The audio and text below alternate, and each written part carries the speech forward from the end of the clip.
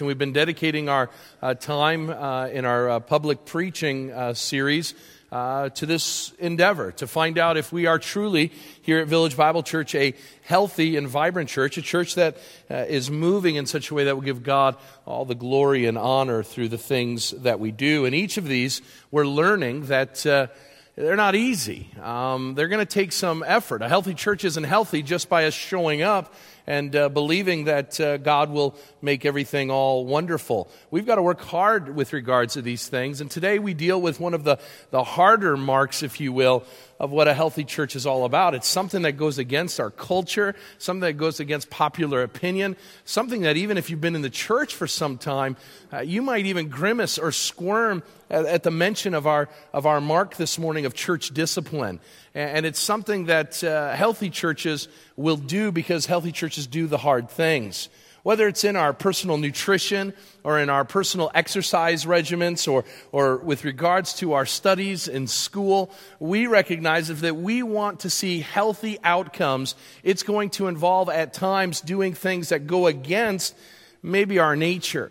Some of us are trying to watch our waistlines, and we have to have the discipline to push away those sweet, succulent dishes that are in front of us, hoping that by doing the hard things, good outcomes will take place. Some of you are going to get up early in the morning tomorrow, and you're going to go out running. You're going to go to the health club and do some exercise, and you can think of a myriad of reasons why you shouldn't do that, but you recognize if I do that, I'm disciplined to do those hard things, healthy outcomes will take place. Some of our students right now find themselves studying and working hard, and you do so knowing if I work really hard at studying the material that the teachers that I have give me, that hopefully a healthy outcome will take place in the result of good grades. Healthy people do the hard things, and likewise, healthy churches do the hard things, and not just do the hard things, but do them well. And today we talk on a subject matter of church discipline that isn't easy.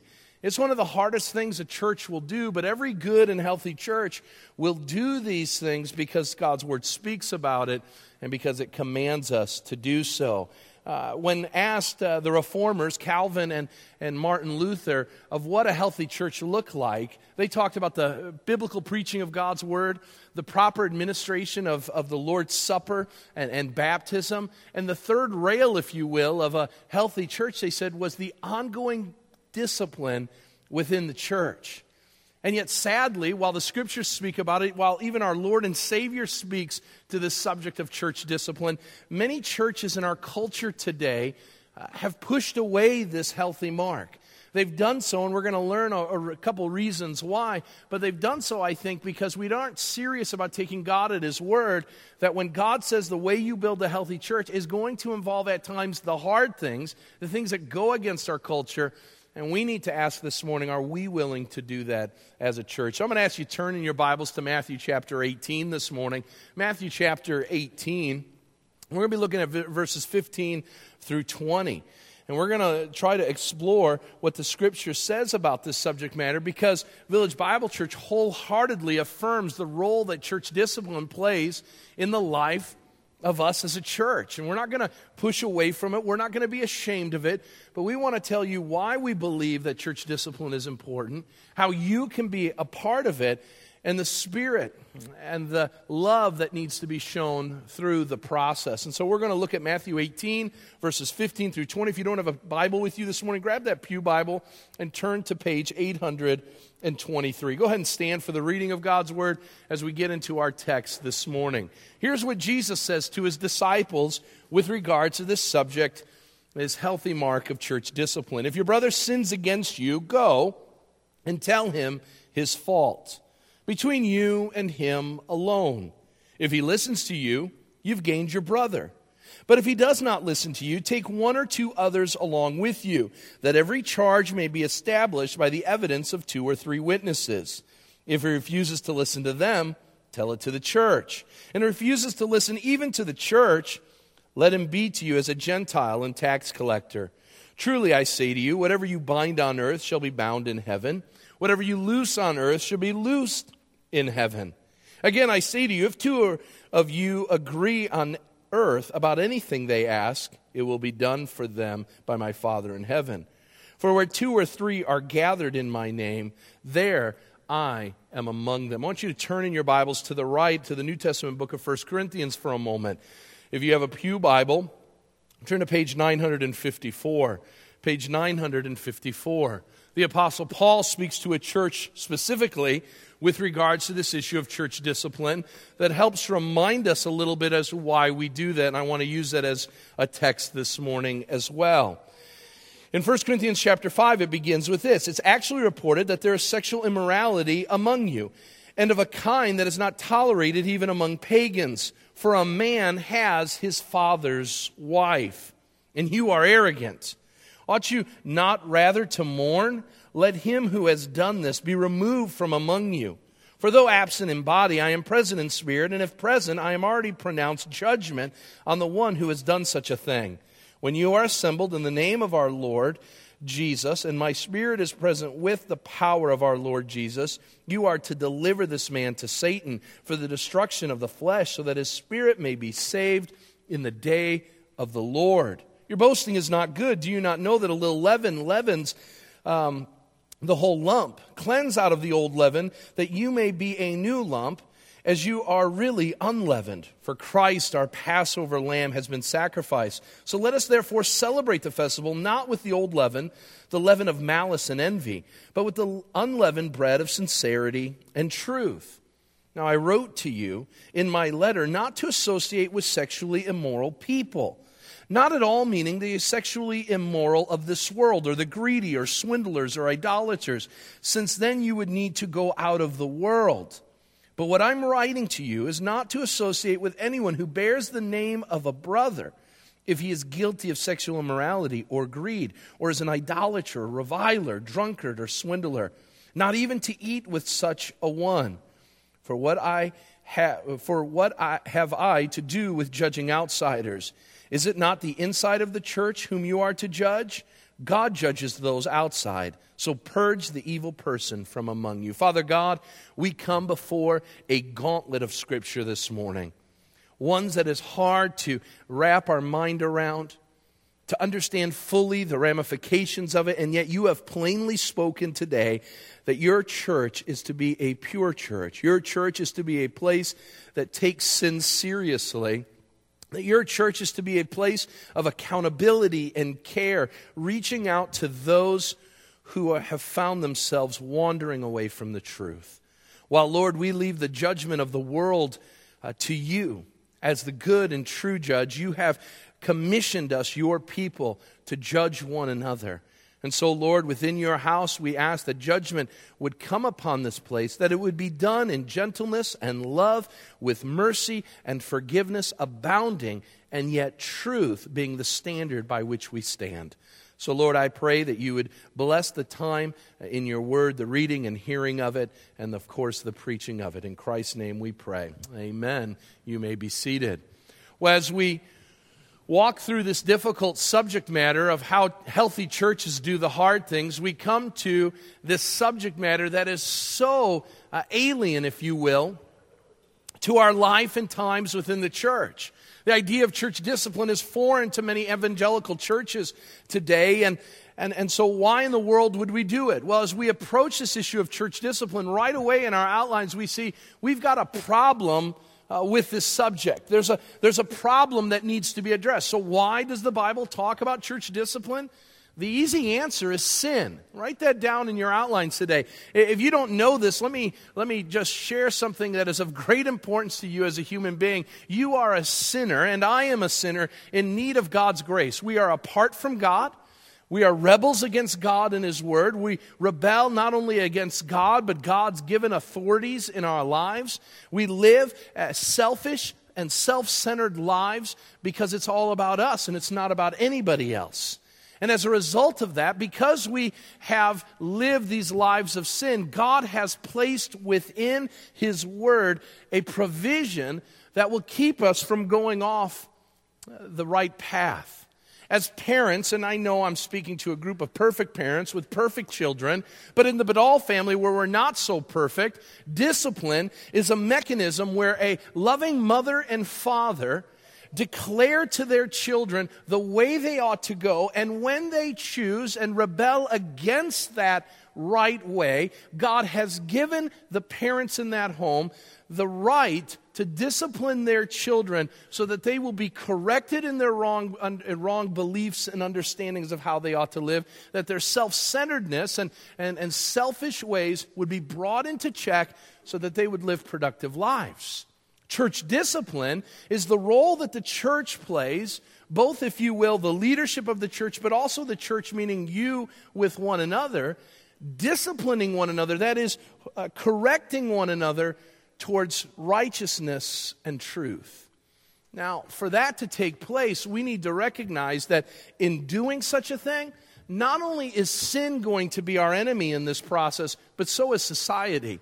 Society wants nothing to do with this. Not only the society of a sinful world, but even within church society, one of the reasons why churches don't do it is because they're afraid of this subject matter. These things are too hard. They go against culture. They will cause for people to grimace and groan as a result of this. Here's what Albert Mohler says about it. The decline of church discipline may be the most visible failure of the contemporary church. No longer concerned with maintaining purity of confession and lifestyle, the church today sees itself as a voluntary association of members with minimal moral accountability to God, much less to one another. And that's important that we recognize that this morning. That we recognize that as a society, we're going to push this issue of church discipline away. That it's going to seem odd that we would even spend a sermon talking about such subject matter, let alone do it. But why is it as a society, and even as Christians, why do we despise this thing called church discipline? I'm going to give you 5 very quick reasons why I think that takes place. Number 1, we are individualistic by nature here in America. Phrases like, don't tread on me, I am my own person. You know, we as Americans are revolutionaries by nature. And while this may ring true in politics, it cannot ring true in the Christian walk. God has not led us to be Christians all by ourselves. He's not given us the job of being Lone Ranger Christians. We have been called to be arm in arm with one another as members of one body, loving one another and spurring one another on towards love and good deeds, even if that means we need to be corrected at times if we're wandering away from the truth. The second reason why I think church discipline isn't done is because of the consumer-driven model of ministry.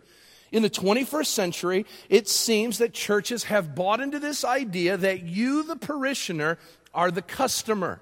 And so what the church's job is to do is to make sure at all costs that you are comfortable, that you have what you are looking for, and we're trying to get you to like what we're doing. And I can assure you that in a market-driven, parishioner-centered congregation, church discipline is the last thing that any church is going to do. Who am I to tell you, or who are you to tell me what to do? If the customer is always right, why would we ever say that you're wrong? Thirdly, there's ignorance to this practice. That is, maybe it's the first time you've ever heard of this term, church discipline. And maybe you've never read some of the passages that have been read this morning or will be read this morning that speak about this. And hopefully through teaching like this and through the pamphlet that you were given, you can do some additional study with regards to why a place like Village Bible Church would devote so much time and attention to this mark that we believe will make us healthy, this mark of church discipline. Fourthly, one of the reasons why we may not do it is we misuse the words of Jesus when Jesus says, judge not lest you be judged yourself. And right away we say, okay, the role of the Christian is not to judge anybody. And we don't have that right to speak in because Jesus said we shouldn't judge. Well, that's a misinterpretation of what Jesus says. What Jesus is saying is when we judge one another, we need to judge one another fully recognizing a couple things. Number 1, that we ourselves are sinners. Jesus said this. When you see a speck in a brother's eye and you're going to point that speck out, recognize that there's a log in your eye. And so we need to recognize that when we do judge one another, that we are not judging from a place of perfection or holiness, but we ourselves have our own issues and our own frailties and our own faults that we need to be careful with. Notice in the scripture that we read in 1 Corinthians chapter 5, Paul tells us that our job is not to judge the world. Leave that to God. But as members of this body, as followers of Jesus Christ, we are called, we are expected to judge one another. But again, we should do so with gentleness and love and an understanding that we too are so prone to sin in our own lives. Finally, I think one of the reasons why church discipline is given a bad name is because of some of the bad press that it gets. No doubt, if you've been around a church for a while, you've heard horror stories where churches have hurt individuals. They've shunned them in ways that are ungodly and unbiblical. If you've read any of our American classics, you've no doubt read books like The Crucible, that speaks of the horrific acts surrounding the Salem witch trials, and people being burned at the stake, people being drowned because they're considered to be witches. Still other books like The Scarlet Letter, a woman that is caught to be in adultery because she's pregnant with child, and the church's job of shunning her and pointing out her sin to the point that they affix a scarlet A to her chest, all the while knowing that one of the individuals who was involved in that unwanted pregnancy was the pastor himself. And so we read these things and say, what judgment? How dare them? And rightly so, because those examples are unbiblical examples of what church discipline is all about. And yet, amidst all of that, amidst even the fear of legal ramifications that a church may have, that if you put someone under church discipline, they may come back and sue you, and all of that, for all those reasons, we could say, no, we should not do church discipline. And yet I want you to know that church discipline is something that we here at Village Bible Church wholeheartedly and unashamedly do because it's what God demands. How do we know that? Notice the second point this morning. There is a policy that addresses the situation. If you're in a workplace or in a school or really in any organization, you will get a handbook of policies. And those policies will tell you how you ought to live, how you ought to do your job, and the framework by which things are going to be done. For believers, the handbook or policy handbook is the Word of God. It tells us the guidelines and the framework by which we are to live our lives. And church discipline is one of the things that's spoken about in this book of policies, in this book that tells us how we ought to live. So there's a couple reasons why we practice church discipline. Number one, the holiness of God demands it. The holiness of God demands that. Write that in your outlines. You see, one of the things that we understand about God all throughout Scripture is that God is a holy God. That there's no sin in Him. He does not lie. There's no shadow. There's no question of His purity. He is God, and there is none like Him. But here is the problem. This God who there is no one like, who sits in radiance in heaven, has saved a group of people unto Himself called Christians, you and I. But the problem is you and I are still sinners. That just because our sins have been taken care of by the blood of Jesus on the cross, we still are going to live our lives as we have this week, failing God at living up to His standard. And as a result of that, we've got a problem. So what does God do? Does God say, okay, I know you're going to mess up. I know you guys are dirty, rotten scoundrels, so I'll just leave you be. No, twice in Scripture, the Bible makes it clear. Once Jesus says it in the Sermon on the Mount, and Peter says it in one of his letters, that you and I are to be holy as God our Father is holy. Now, wait a minute. God, how can you expect that? Well, I want you to know that God expects it because we have Christ, the hope of glory, within us. That we can live upright and holy lives, and if we couldn't, He wouldn't have written it in His Word. So how is this God, who is holy, going to get a bunch of dirty, rotten scoundrels to a place of holiness theirself? The answer is in the book of Hebrews. If you want to turn there for a moment, if not, you can just listen as I read it. But Hebrews chapter 12 tells us. In Hebrews chapter 12, verses 5 through 11, The scripture says this, "And have you forgotten the exhortation that addresses you as sons? My son, do not regard lightly the discipline of our Lord, nor be weary when reproved by him. For the Lord disciplines the ones he loves and chastises every son whom he receives. It is for discipline that you have to endure. God is treating you as sons. For what son is there whom his father does not discipline? If you are left without discipline, in which all have participated, then you are illegitimate children and not sons. Besides this, we have had earthly fathers who disciplined us, and we respected them. Shall we not much more be subject to the Father of spirits and live? For our fathers, they disciplined us for a short time as it seemed best to them. But God disciplines us for our good, that we may share in his holiness." Now listen to what he says. "And for the moment, all discipline seems painful. It's not pleasant, but later it yields the peaceful fruit of righteousness to those who have been trained by it." So the scripture tells us that the way God is going to make us a holy people is he's going to discipline us. And every parent in this place fully recognizes that that's why we discipline our children. We do so not because we hate them, but because we love them. And here's the thing that I always tell my children. Do you want to be disciplined by a loving hand of a father, or do you want to be handcuffed and taken away by the police? Someone's going to discipline you in this life. And would you rather have someone who's going to do it out of a heart's desire to grow you as men who will follow God and be good citizens and be good within society? Or are you going to have the government come and not give a rip about who you are, incarcerate you, and force you to do the things that you're supposed to do? God says, I love you enough that I'm willing to discipline you to make you better individuals because of the work of my Son on the cross. So the holiness of God demands it. Notice the scriptures declare it.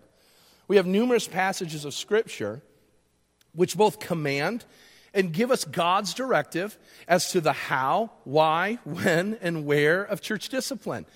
Now, so we've got all these Bible verses, and I want you to recognize the absolute absurdity of a church that does not practice church discipline, how they're missing the mark. Why this is such an important thing? Because here's the thing. The Bible addresses it. Jesus himself declares that there is a moment in time where the church may have to speak to one of its own and say, you are rebuked in your life and the way you're living. You need to change, and if you don't, we may kick you out of this place.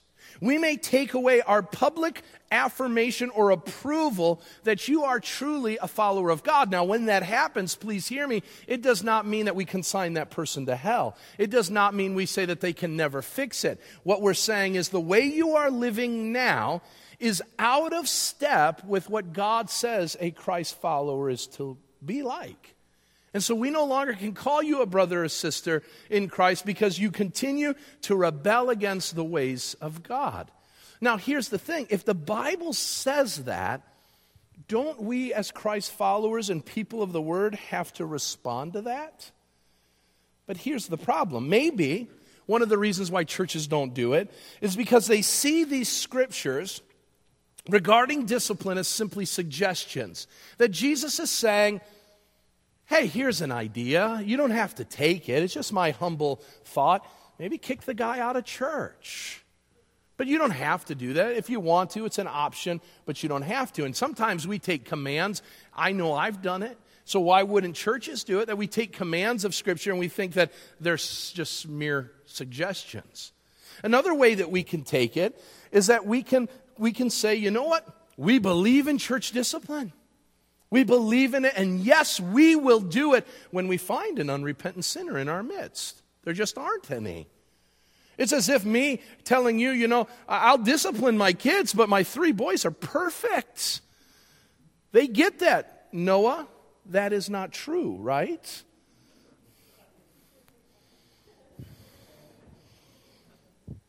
We know that our children are going to make mistakes.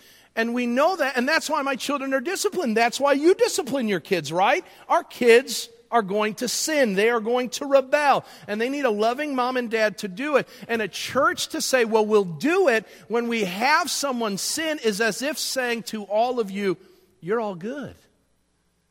I'm okay, you're okay. We'll address it when it comes, but right now, you guys are just living upright and holy lives. Great work. Here's what I've come to learn as a parent and as a father. I'm a parent, a father, and a pastor. That is, we are so prone to self-deception. And we are so quick to say we are good when we are really not. And that's why we need the Scriptures to declare something. And so here's what we need to do. We need to recognize that if we are going to fail at church discipline, it is not because we see the Scriptures as suggestions or that there are no unrepentant believers in our midst. What it is when churches don't practice discipline, it is because they are failing the Scriptures and the clear commands of our Savior for the sake of cultural relevance and popularity.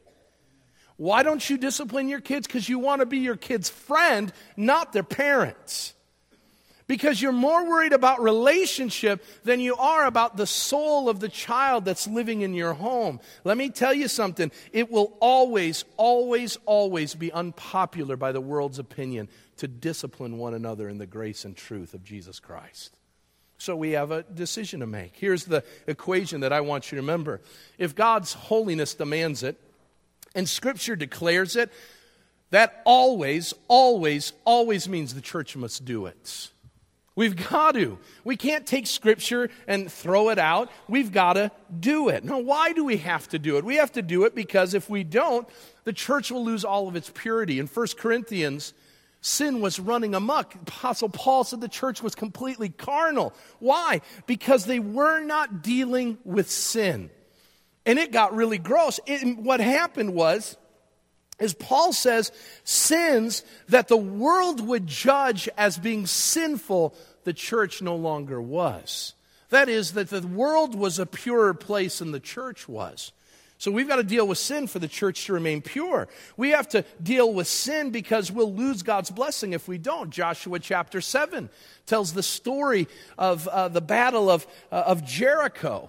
And the battle of Jericho has just been won. And in Joshua chapter 7, they come to a much smaller town, the town of Ai. And they go, and it's smaller. The army is far weaker. And so it should be just an easy thing to take over now that they've taken over Jericho. And the nation of Israel takes on this little town. And they lose. And they lose badly. Men lose their lives. And Joshua, the general of God's people, says, what in the world went wrong? What happened? And God says simply, there's sin in the camp. Well, was everybody sinning? The Bible says it took one individual, Achan, who had stolen precious things from the city of Jericho when he was commanded not to, and one individual, one man's sin brought a lack of blessing to the entire nation. Why do we have to deal with one another's sin? Because one of our sins can keep us from the blessings of God corporately. That's how seriously God takes it. Notice it also is to be done because our testimony in the world matters. If we're going to be casual to sin and disobedience, all the while professing that we've got this relationship with Jesus Christ, listen, we will hinder the preaching of the gospel of Jesus Christ and cease to be God's ambassadors, and we will become tools of the devil. Because we will send mixed messages to a world that needs to hear the gospel. And so we've got to deal with this. So how do we deal with it? Notice next the people and scenarios that it involves. The people and scenarios that it involves. Who receives church discipline? When should they receive it? The answer may surprise you, but church discipline is for you and me. That is, it's for all Christians. All of us, if we call ourselves children of God, are under the discipline of God. If He's our Father, then at times He brings out the paddle, He brings out the grounding, if you will, that will come, that will right us in the way that we go. How does He do that? The Bible says He uses other people, that He uses the church. You see, as Christians, we need to recognize that when we live for ourselves, there are consequences. That it isn't that we can do whatever we want and it doesn't, as long as it doesn't bother anybody. The Bible says when we're a part of this body, if the hand does something, the whole body's going to feel it. And so if you're a part of this body of believers, you're a hand, you're a foot, you're an arm, you're a leg. You can't do anything in isolation and not have it impact the whole body. And so all Christians are under the discipline of God. And we need to recognize when we say the words that we are loved by God, that we are then announcing to the world that we readily welcome His discipline in our lives. But notice, it gets more specific than that. All Christians, but more specifically those caught in sin. Those who are caught in sin. Galatians 6:1 says, if any of you are caught in sin, those who are spiritual should restore them and do it gently and do it very carefully, not to fall to sin yourself. Now, Galatians 6:1 speaks to sins in general. No sin is mentioned. It's your average garden variety sin. And so there are going to be times and moments where you and I sin. We're going to treat our spouses wrongly. We're going to treat our children badly. We're going to cheat our way to a promotion. We are going to say words that are unbecoming of a believer. Our thought life and the activities that we're a part of are going to be filled with all types of lust and malice and slander. And we're going to fall into those things. And the idea here is not per se a premeditated thing that we said, you know what, hell or high water, I'm going to go do this. I don't care who it involves. No, we are prone to wander, the hymn says, prone to leave the God we love. And the idea here is that we're going to fall into a trap. And so you're walking along and you see Brother Tim on the ground. He's been caught into one of the devil's traps and my leg's caught and I'm there and I'm saying, help me, help me. I've been caught. I didn't know that this sin was going to lead to this, but now my leg is in this trap and it's hurting me. Someone help me. And church discipline is not what the first two guys did with this, with the man who was on the road beaten and abused by robbers, where they just went around the man trying to get beyond him. No, our job in church discipline is to be that good Samaritan who comes alongside that individual, gets down on his knee, and helps to grab the trap and open it. But here's the thing we've got to be careful with. As we're helping the believer who's caught in the trap, what can happen as I open that trap? I can get caught myself, right? And so we need to be careful, the Bible says, that when you're opening the trap of sin to help that individual out of their mess, be careful. That spring-loaded trap is dangerous. You may find yourself in that trap as well. So do it carefully, because you too could fall to it. And so we need to recognize our job in church discipline is not something where we just say, yes, so-and-so needs to be kicked out of a church. It begins far sooner than that when we come alongside those who are caught in sin. Another area that the Scripture talks about, those are in conflict with one another. They're in conflict. Matthew chapter 18, verse 15 becomes a manual to church conflict resolution. If a brother sins against you, go and tell him his fault between you and him alone. Now, I always appreciated that the Bible is really honest.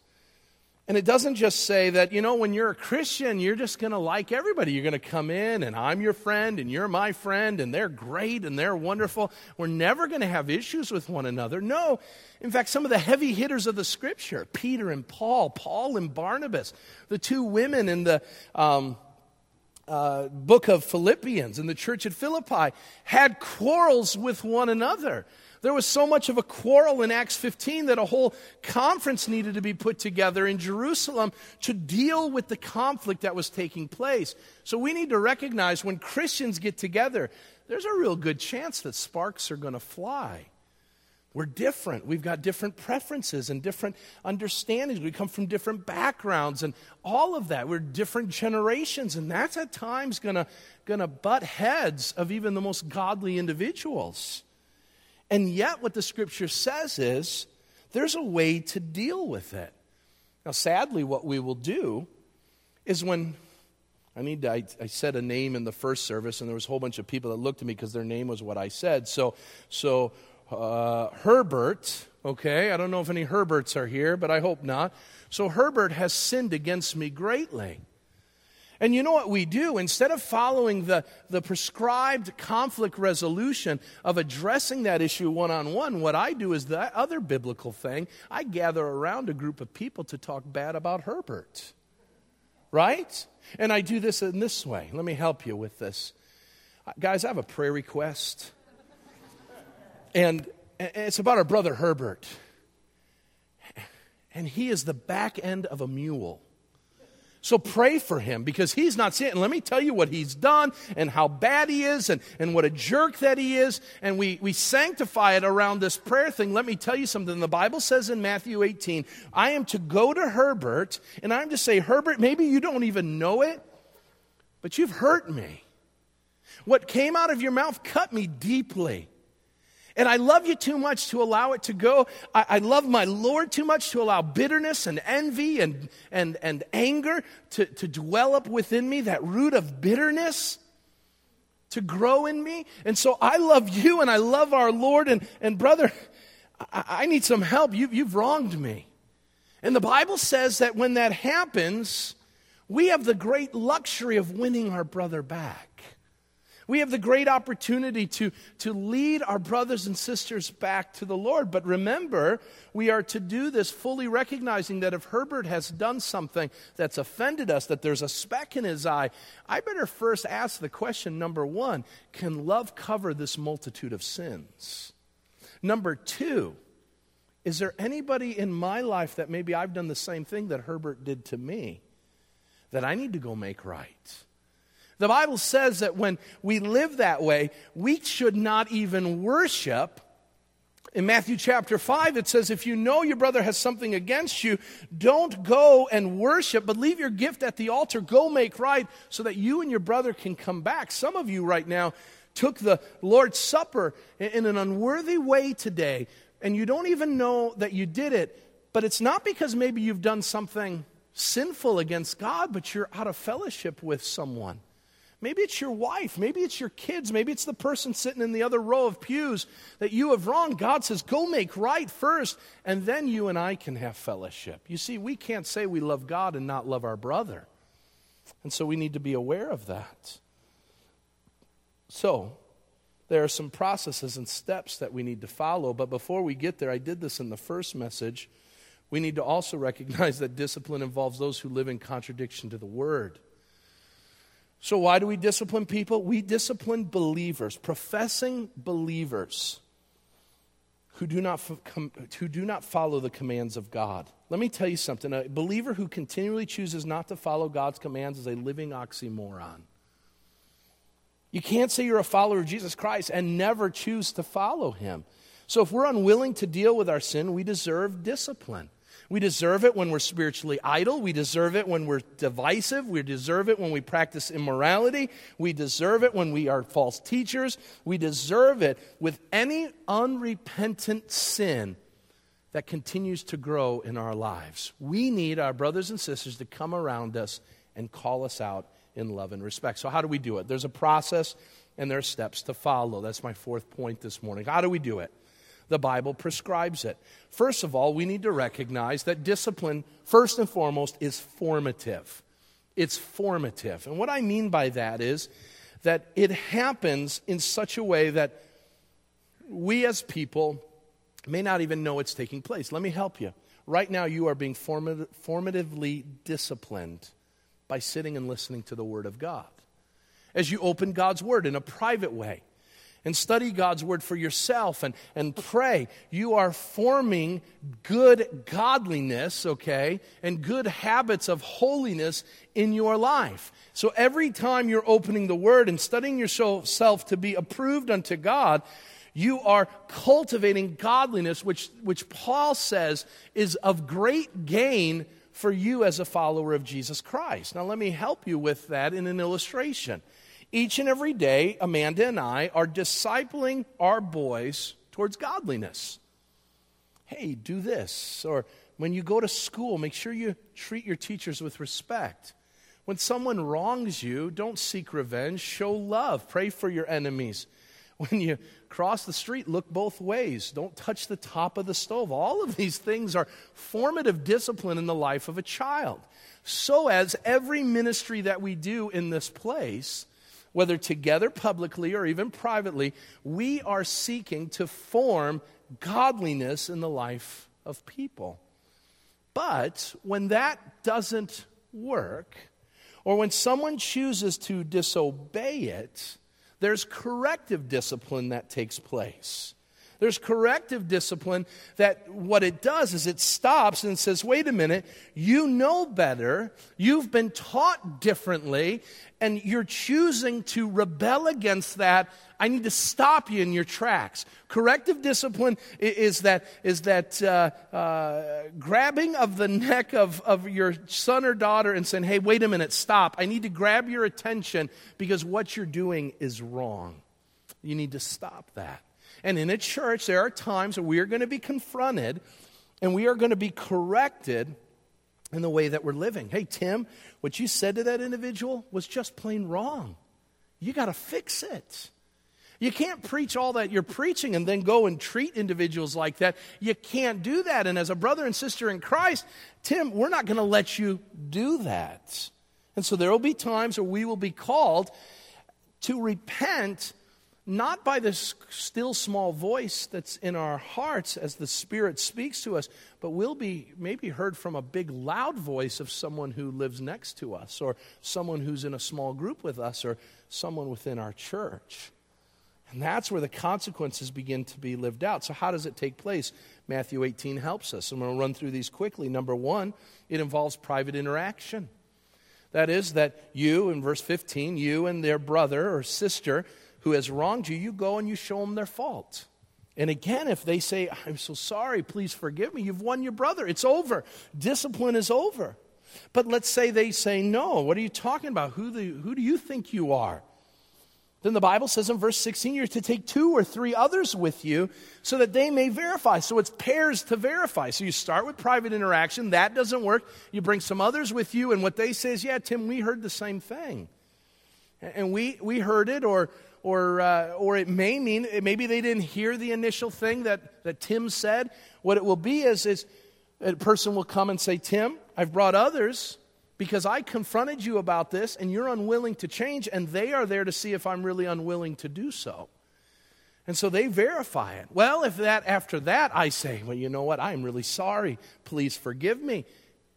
You've won your brother. Praise God. Bring them back into fellowship. But what happens if they're like, you know what? Hey, you guys, you don't know what you're talking about. I'm doing fine. I don't need anybody in my business.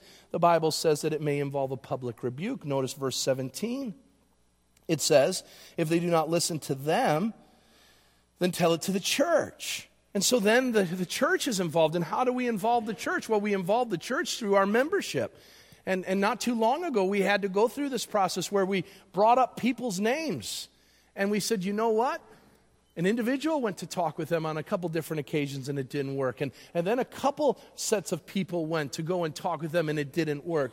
And now we're bringing it to the church. And we're bringing it to the church, number one, because we want you to be praying for it. Number two, you may have a place in that individual's life where God may be able to use you in the days to come to confront that individual in love and truth and to address it. Now, maybe through that process, we win our brother, and praise God, and they come and we receive them back. But what happens if they say, you know what, I don't want to do, who do you guys think you are that you could tell me what to do? The scripture says if they don't listen to the church, you treat them like a pagan or a tax collector. And what that means is you withdraw your public affirmation of that individual as a believer. And what that may involve in that public rebuke is the activity of putting them out. In 1 Corinthians 5, the scripture says that there are times where sin is being done so flamboyantly and with such disregard for the gospel of Jesus Christ that it will be right and proper for a group of Christians to say, you no longer are welcome as you are right now in this place. That you are living like the world, you have no desire to follow the Word of God, you have no desire to fall under the authority of other believers in your life, and because of that, the church is of no value to you, so it is unnecessary for you to come. You want to live like the world? Then go live like the world. The Bible says we literally at that moment hand them over to Satan. Well, what does that mean? That's a scary thought. What it is we hand them over to the world that's being led by the prince of the power of the air, the spirit that is at work in the disobedient. So we say, you know what? You won't listen to God. You won't listen to his people. Maybe you'll listen to the devil. Let the devil have his way with you.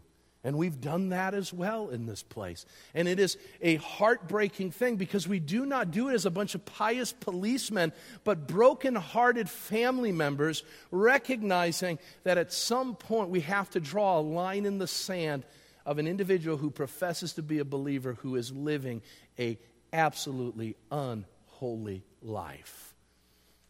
So, let's bring this all together.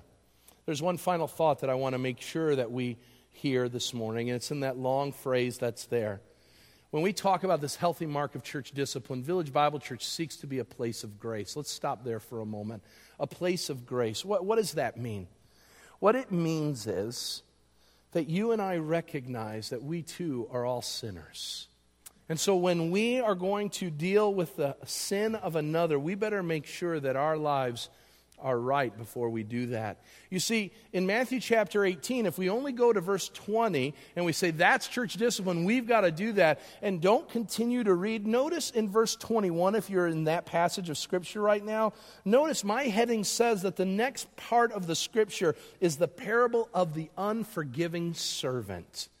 And so what we need to recognize is when we do church discipline, it's got to be grace-filled. It's got to be full of mercy and love, and it means doing the hard things, but recognizing that you and I, were it not for the grace of God, would be there as well. And we got to recognize that, and we've got to know that. And so we're a place of grace, and we're all sinners, but where we lovingly pursue one another for reconciliation and restoration as our goal. Why is that our goal? Because we serve a Savior who said that his mission was to seek and to save that which was lost. And that's our job, is to go after those. At times to leave the 99 and go after the one who has wandered away. And the job of the elders is to help keep watch over the flock and to help try to bring that back. And we don't do so yelling and screaming and taking the whip and saying, you better get back here. What's the sheep going to do? It's going to keep running, right? But we lovingly, come on back. You've lost your way. Come on back. You found yourself in sin. That's all right. There's forgiveness under the cross of Jesus Christ. Come on back before it's too late. And the reason why we do it is that we might live holy lives to the glory of God. God demands holiness in his church. And if we're not maintaining that through church discipline, then we have ceased to do what God says healthy churches should do. So we do it knowing we're sinners, knowing that God has extended grace to us. We extend grace to others, but we also understand that that grace sometimes means doing the difficult things of disciplining one another in the Lord. Hard truths, but healthy churches do the hard things and they do them well. And I pray through teaching like this and through the example of your leadership in situations like this, that we will do it well. Right now, it is no secret, 5 individuals in our church right now are under church discipline. We practice this.